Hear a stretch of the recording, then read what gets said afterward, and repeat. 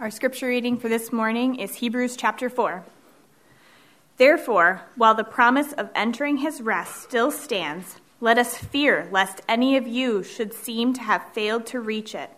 For good news came to us just as to them, but the message they heard did not benefit them, because they were not united by faith with those who listened.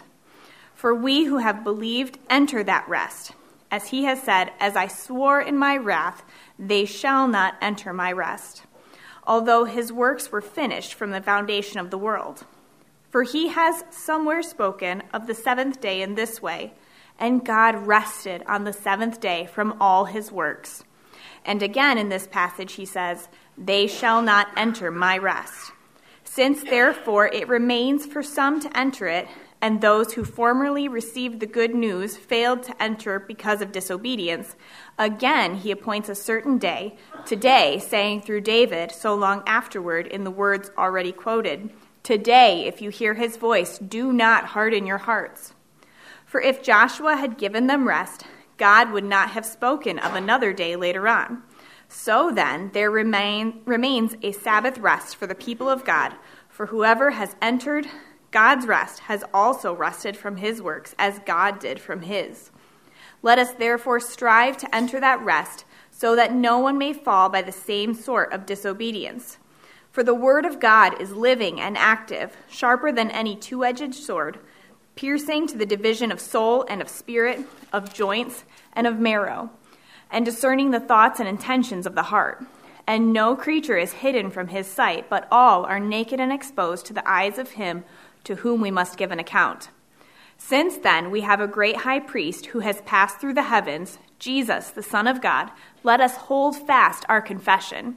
For we do not have a high priest who is unable to sympathize with our weaknesses, but one who in every respect has been tempted as we are, yet without sin. Let us then with confidence draw near to the throne of grace, that we may receive mercy and find grace to help in time of need.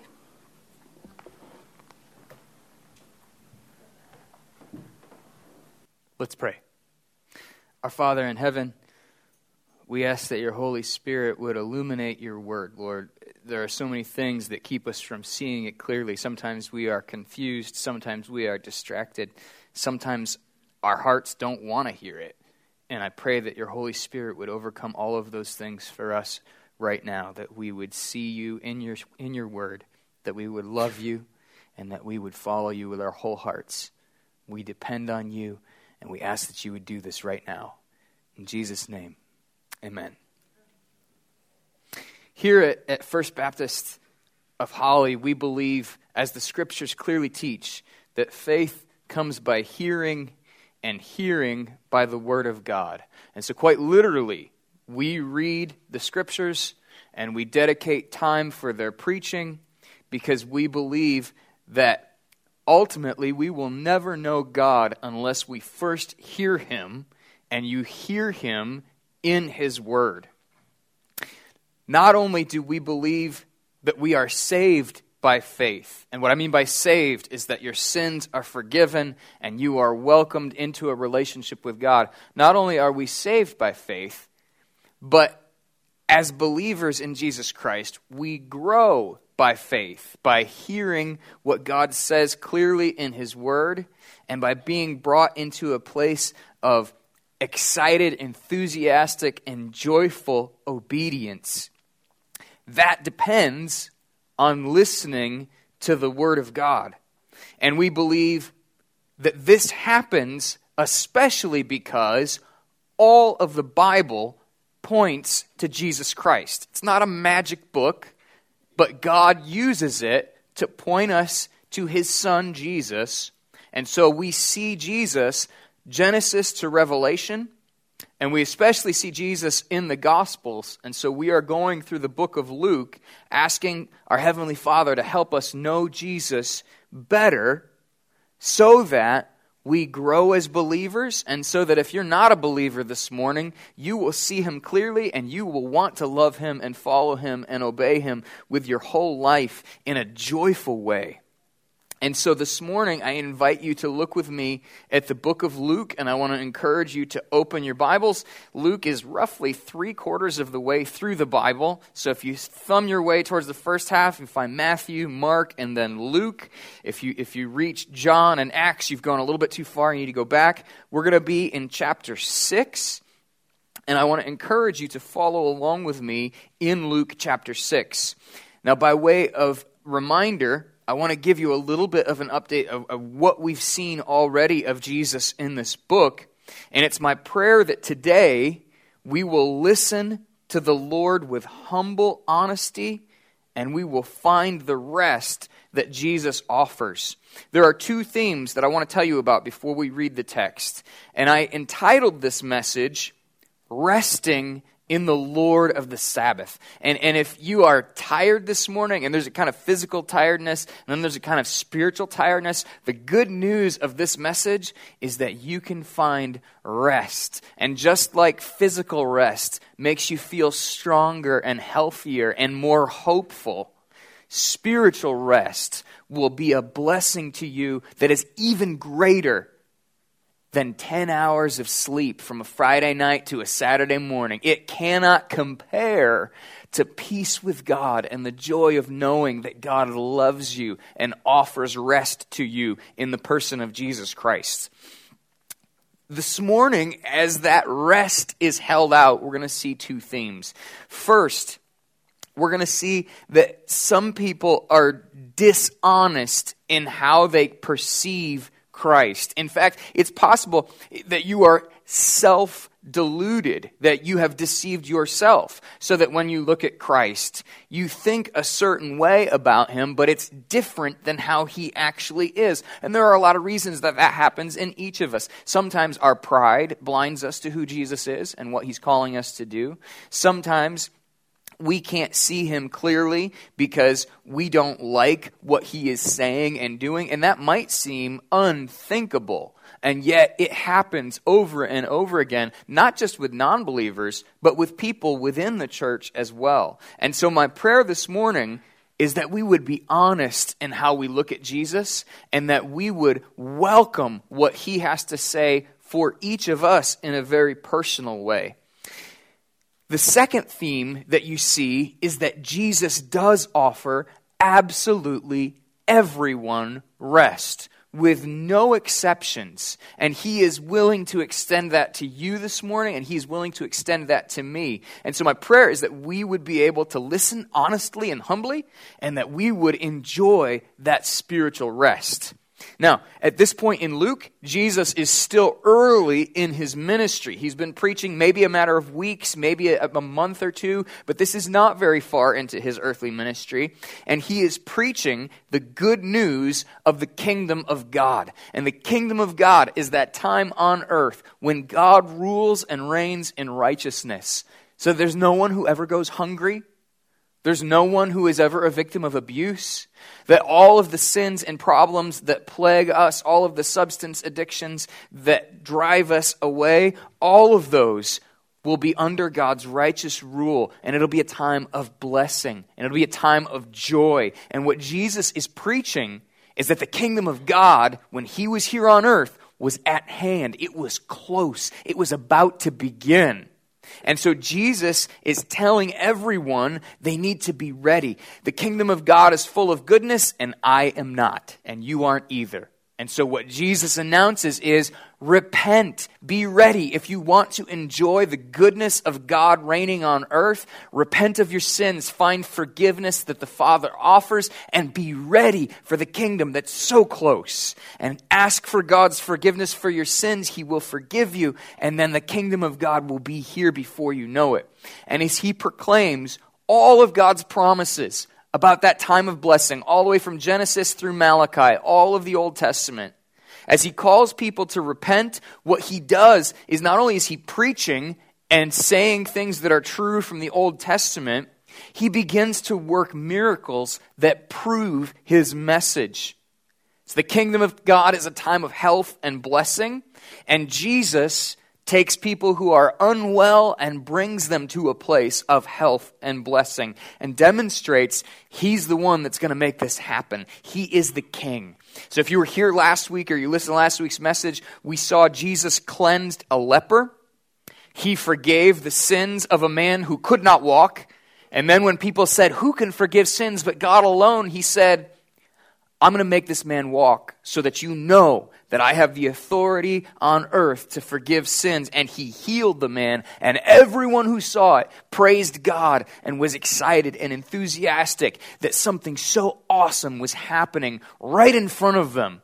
And they began to understand that Jesus really could forgive sins. And then Jesus welcomed a tax collector into his inner circle of the disciples. And people criticized him and said, how are you claiming to speak for God, and yet you spend time with tax collectors and sinners? And Jesus said, I did not come to call the righteous, but I came to call sinners to repentance. And he demonstrates that that is an open invitation to anyone. Lepers were considered unclean. If you were a good religious Jew, you would not associate with them. Jesus healed them and told them, go straight to the priest, go right into the temple because you are clean and cleansed. Jesus can do that. And as he does that and touches people that the Pharisees, they are unclean. And as he welcomes and accepts real sinners who have real problems, the Pharisees begin to question what he's doing because he's willing to associate with people that they don't like. And Jesus warns them that if you love your old system of rules, you will not like what Jesus does in the kingdom of God. And this is terrifying because what that means is that when the kingdom comes, if you don't like what Jesus is doing, you will find yourself literally an enemy of God. And you will not be welcomed into the blessing of the kingdom, but you will be pushed outside of it where there is no blessing at all. And that conflict that Jesus has with the religious leaders that started last week, today becomes a full-on war. And you see that they no longer are coming to Christ to hear him and to see if he genuinely is faithful to what God has said in the Old Testament. Instead, they're coming to Christ looking for a way to dismiss him. So number one, we're going to see that Jesus is Lord of the Sabbath. And to do that, read with me verses 1 through 5 of chapter 6. Luke writes, on a Sabbath, while he was going through the grain fields, his disciples plucked and ate some heads of grain, rubbing them in their hands. But some of the Pharisees said, what are you doing, or why are you doing what is not lawful to do on the Sabbath? And Jesus answered them, have you not read what David did when he was hungry? He and those who were with him, how he entered the house of God and took and ate the bread of the presence, which is not lawful for any but the priests to eat, and also gave it to those with him. And he said to them, the Son of Man is Lord of the Sabbath. Now, as we look at this, and I'll be honest here, I believe these 5 verses are 5 of the most difficult verses to interpret and understand in all of the Bible. This is not an easy text to look at, so there are a couple things that we need to know. On the surface, it almost looks like Jesus is willing to dismiss the law, but I want to remind you of some of what Jesus had said. Jesus clearly says, I have not come to abolish the law, but to fulfill it. And in Matthew, he says, anyone who teaches someone to negate the least commandment of the law will be counted least in the kingdom of heaven. So Jesus is not dismissing the clear law of the Old Testament. He is telling the Pharisees, I am the one who will interpret this and tell you what it means. And you don't have a leg to stand on in criticizing what my disciples have done here. I want to be real clear. The Old Testament demonstrates that what the disciples did was not wrong. They're walking through a field of grain. They grab a few handfuls and they rub their fingers together and they eat just a few kernels of wheat. The Old Testament law, to us, we actually wouldn't say that's a violation of the Sabbath. We'd say that's theft. What are you doing stealing someone else's grain? But the Old Testament law clearly allows that if you walk through someone else's field, so long as you're not cutting the grain and harvesting it, that would be theft. If you just walk through and meet your own physical needs and your own physical hunger, that was clearly permitted in the law. It says so in Deuteronomy. You are welcome to do that anywhere in Israel. And think for just a second. Think what that means. That means that no one in Israel has to go hungry. That even in ancient Israel, before the kingdom is experiencing the fullness of God's blessing, God is making provision for people so that their basic needs are met. So if you are the poorest of the poor, you can still find food and you can still satisfy your own hunger. And so what the disciples did here is clearly allowed in the Old Testament, but the Pharisees say they're breaking the Sabbath, that they're working on the day that God told them to set aside and rest. And God does say that you are not to do any work on the Sabbath. But what they have done in Jesus' day is they have defined work so specifically and minutely that even something small that really isn't labor, they say is a violation of God's law. And what's so interesting in this passage is Jesus does not have a dispute with them about the law. He doesn't say, all right, turn in your Bibles to Leviticus, we're going to talk about this. He doesn't go there. He doesn't demonstrate to them from the Old Testament scriptures exactly that his disciples are in the right and their understanding is wrong. What he does is he goes completely over their heads and says, I am Lord of the Sabbath, and I will tell you what it means. You do not have a leg to stand on in trying to convict my disciples of breaking the Sabbath. You don't even know what the Sabbath is for. Jesus says, that he has the authority to explain what Sabbath is really about. And now to understand that, we've got to talk about David for a minute. So you may remember, David is a king in ancient Israel. He is the most beloved king in all of Israel. He is seen in some ways as the height of God's blessing because of his ability to reign in righteousness and in goodness.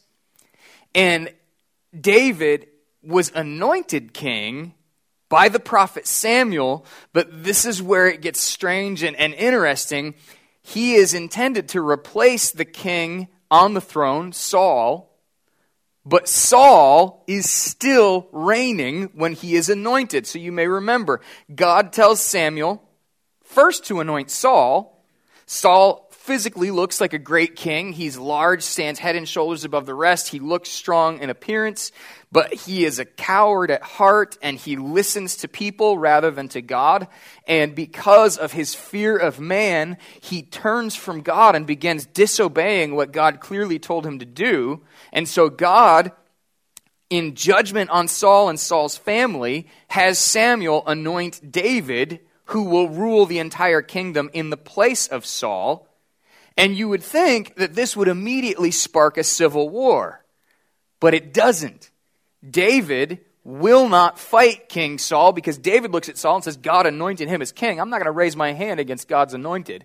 And so David takes in faith the promise that God will put him on the throne in his own time. Now, this is just an aside. David in the Old Testament is a foreshadowing of Christ. So when we talk about the kingdom of God is at hand, but it's obviously not here right now, there is a precedent in David's life that yes, Jesus is king. Yes, Jesus is ruling, reigning on his throne in heaven. But he's not here on earth. But there will be a time when God puts him on the throne here. And even in David, if you read the story carefully, you can see foreshadows of what happens with Christ. Now, take that, kind of put it aside.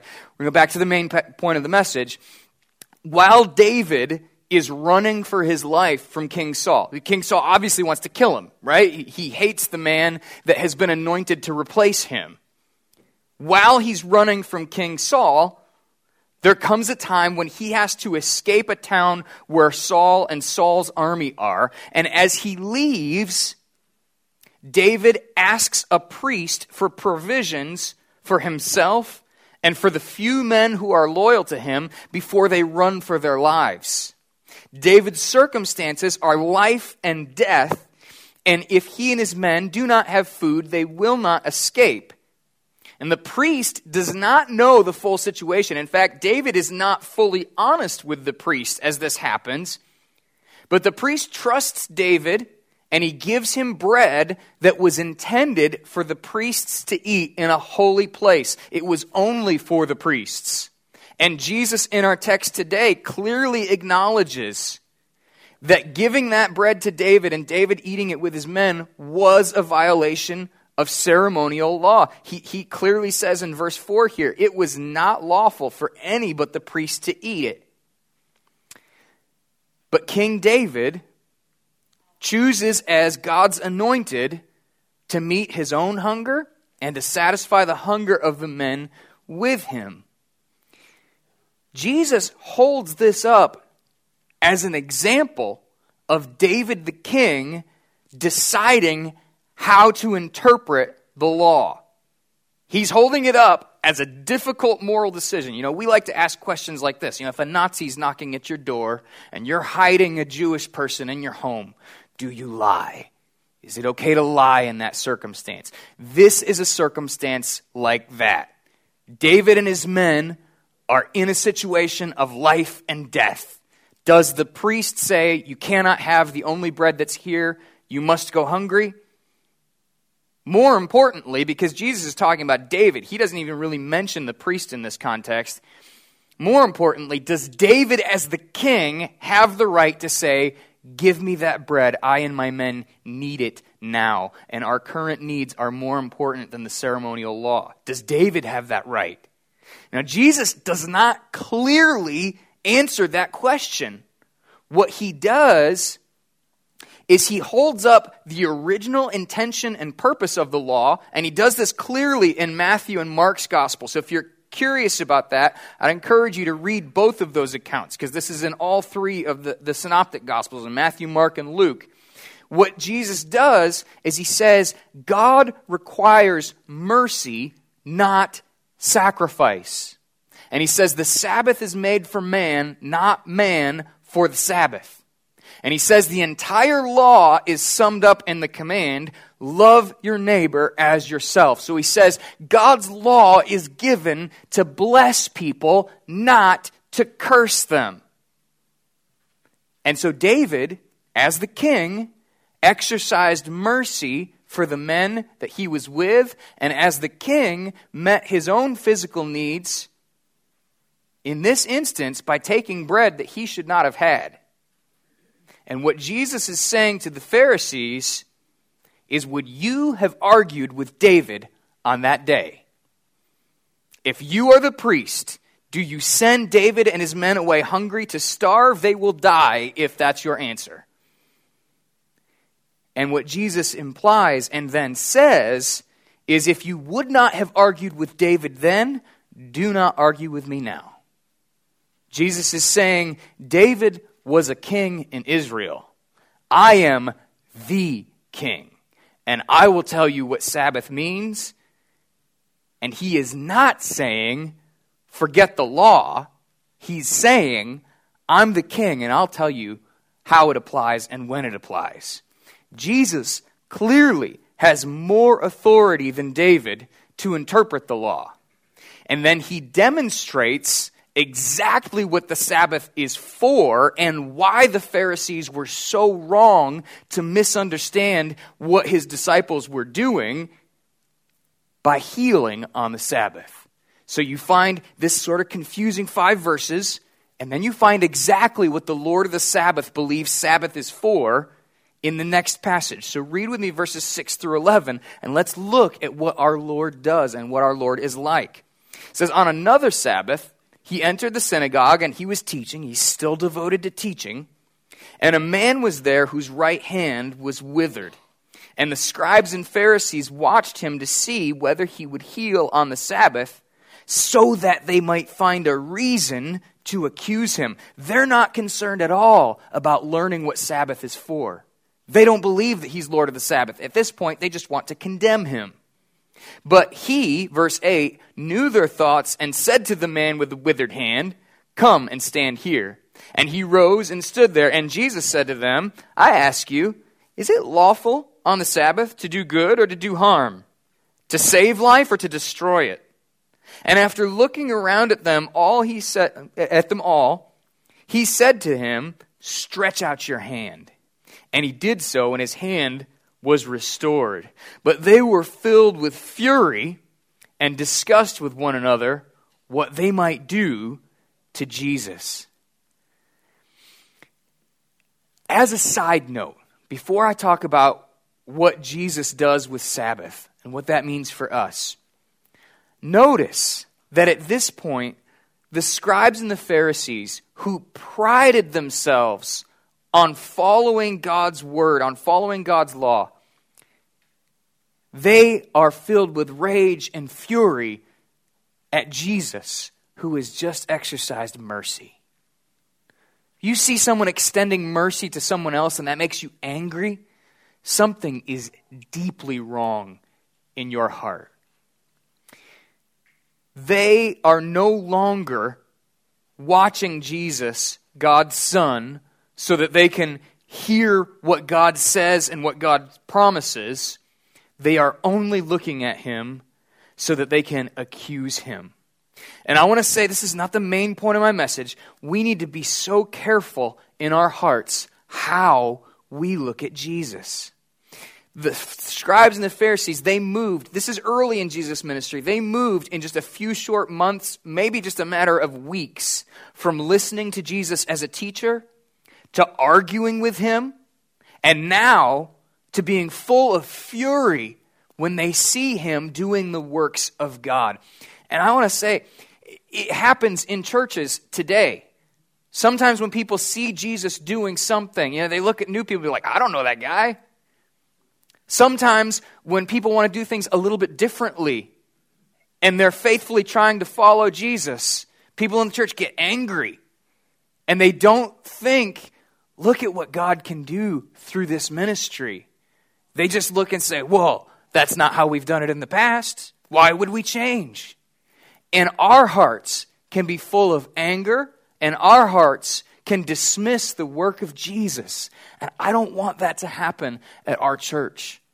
So let me say to each of you and to myself as well, when you become angry, check your heart. Anger is not a fruit of the Spirit. There is such a thing as righteous anger. There is a way to be zealous for God and his holiness, and I'm not denying that. But if you are angry, check your heart. Are you being faithful to the Lord Jesus and his love for people? Are you being faithful to Jesus' mission? Jesus' miracles are illustrating and showing the blessings of the kingdom of God. Jesus wants to bless his people. But if you and I are full of anger for ridiculous reasons, we're going to miss what Jesus does in our own day. So I just want to offer that as a caution. That's in some sense a side note, because what I really want to stress is how generous and kind and full of mercy our Savior is. But the obvious application from the perspective of the scribes and the Pharisees is don't miss what Jesus is doing. And I believe that's true for us. If you're angry and frustrated, check your heart. James says the anger of man does not produce the righteousness of God, and it never will. Now, Jesus shows exactly what kind of Lord he is. He's called himself Lord of the Sabbath. So we ought to wonder, what does that mean when he claims a position of authority and even absolute authority? What kind of a Lord will he be? What kind of Lord is he? And he shows exactly what kind of Lord he is when he heals this man with a withered hand. He says it is lawful to do good and to save life.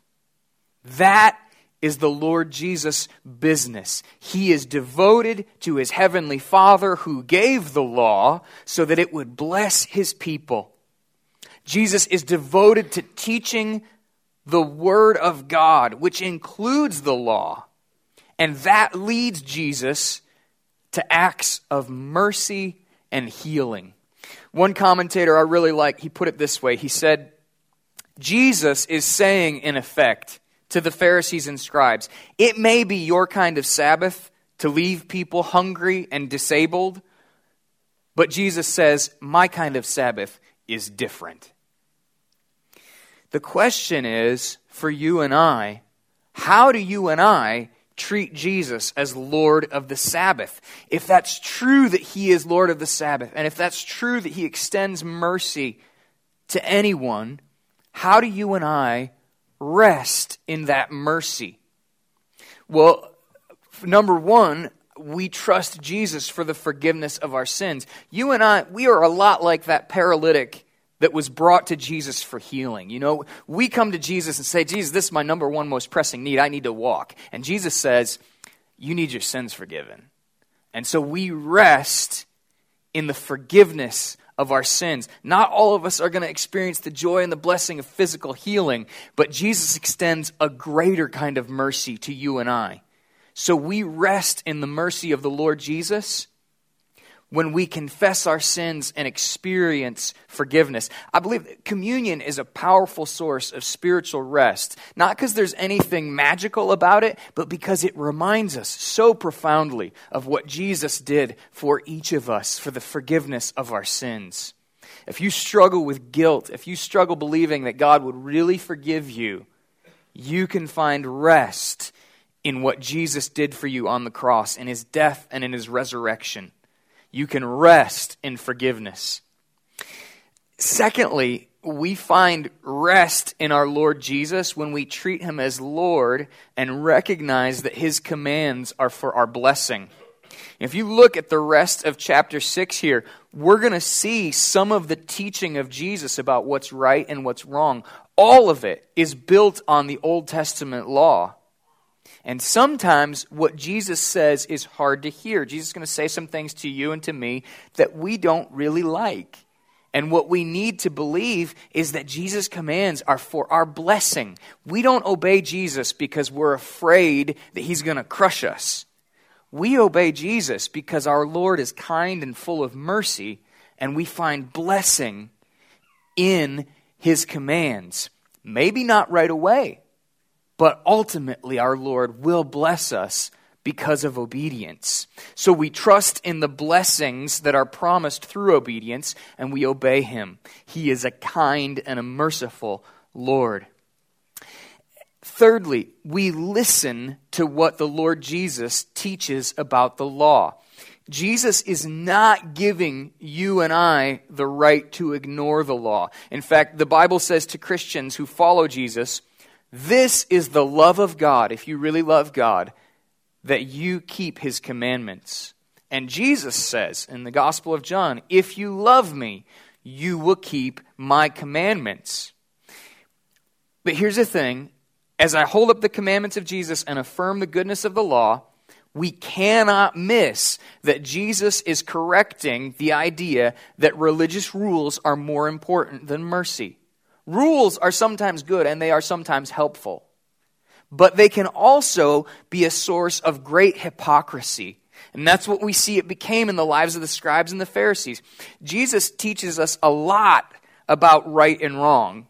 He does. He doesn't say forget the law, but he came to change you and me from the inside out. He does not care if you can make yourself look good by following a special set of rules, but inside you're dead. He came to raise you up to life so that you would love following the good laws that God has given.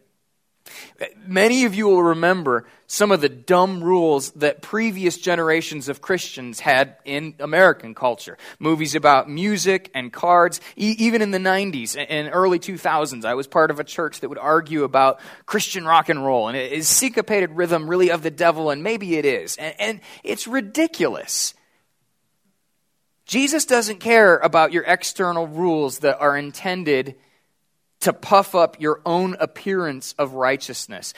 Those rules sometimes made it possible for great hypocrisy. You could be an abusive husband who beat your wife and be a member in good standing at the church because you showed up in a suit and tie and you didn't drink.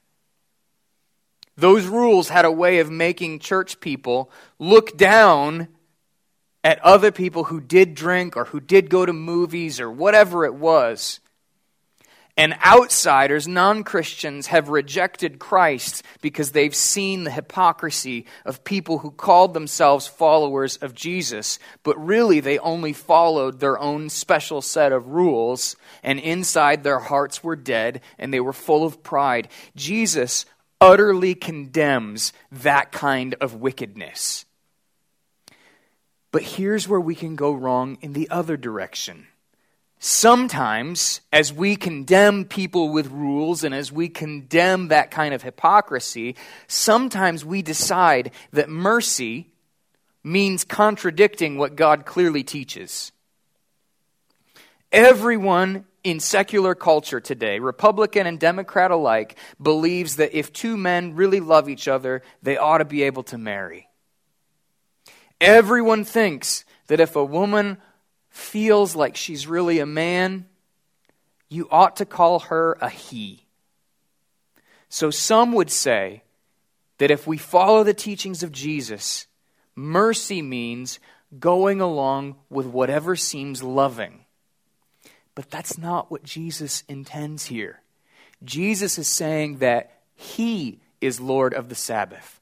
Not you, not me, not American culture. Jesus is the one who decides what's right and what's wrong. And Jesus wants us to look to Him to know what's right and what's wrong.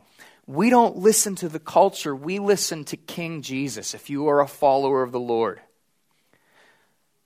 But don't misunderstand me. Because everything I just said make you feel like, man, you hate gay people and you don't want to see transgender people experience the love of Christ. That's not true either. Do not misunderstand me. I am convinced that if Jesus lived and walked in 21st century America, Jesus would have had gay friends. I am convinced that He would have loved heroin addicts. I am convinced that He loves everyone, and you and I need to have the same love.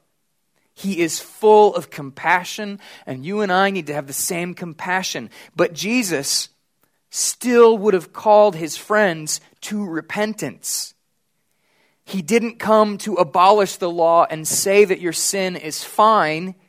He came to fulfill the law and extend mercy to sinners who were under condemnation. He did not come to affirm sin. He came to love sinners and call them to repentance. Jesus said, "Come unto me, all you who are weary, and I will give you rest." Now, as much as you and I might love our own particular sins, your sin is killing you. It is exhausting you. And when Jesus says, "Come unto me, all you who are weary," He is inviting you to lay your sins down, not continue to walk in them. So the question is, how do you come to Jesus? How do you rest in Him? Well, first, and there are two parts to this, you believe Him and you obey Him. You don't come to Him and say, I like that, but I think He was off here. You believe everything that He says. And you want to know what He says? You read His Word. You read His Word. And not only do you believe what He says and obey Him, that's just the first part. It's possible to believe and obey and to be grumpy and to be irritated at what He has called you to do. More than that, if you come to Jesus and rest in Jesus, you will love Him and you will worship Him. And that will not be a burden. That will be a delight. That will be a joy. So you remember, before I started preaching, Lauren read a passage from Hebrews about rest and God's invitation to rest. And it had this funny phrase. It said that we should strive to enter that rest. Sometimes it's a lot of work to enter that rest. And that sounds like a total contradiction. But here's how I believe that's resolved. Hebrews says, at the beginning of that passage, we who have believed, that is, believed in Jesus, our Savior, have entered God's rest. There are two parts of that. You believe that Jesus is the perfect Lamb of God who died for your sins. that makes it possible for you to enter rest. And so I believe when it says believe, you are agreeing with God. But what he says about your sin and his sacrifice, for me, when I came to Christ, I remember specifically God convicted me that I was a liar. And a little later on in my walk with Christ, God convicted me that I was enormously proud, that I loved to condemn people who were not as smart as I was or who were not as good at having a devotional life as I was. And so for me, coming to Jesus meant agreeing with God about my sin. And then it also meant agreeing with God that Jesus' sacrifice covers all of my sin. And so I believe what Jesus says, and I believe in what he did, that it allows me to be forgiven because his blood covers my sin. But it doesn't end with belief.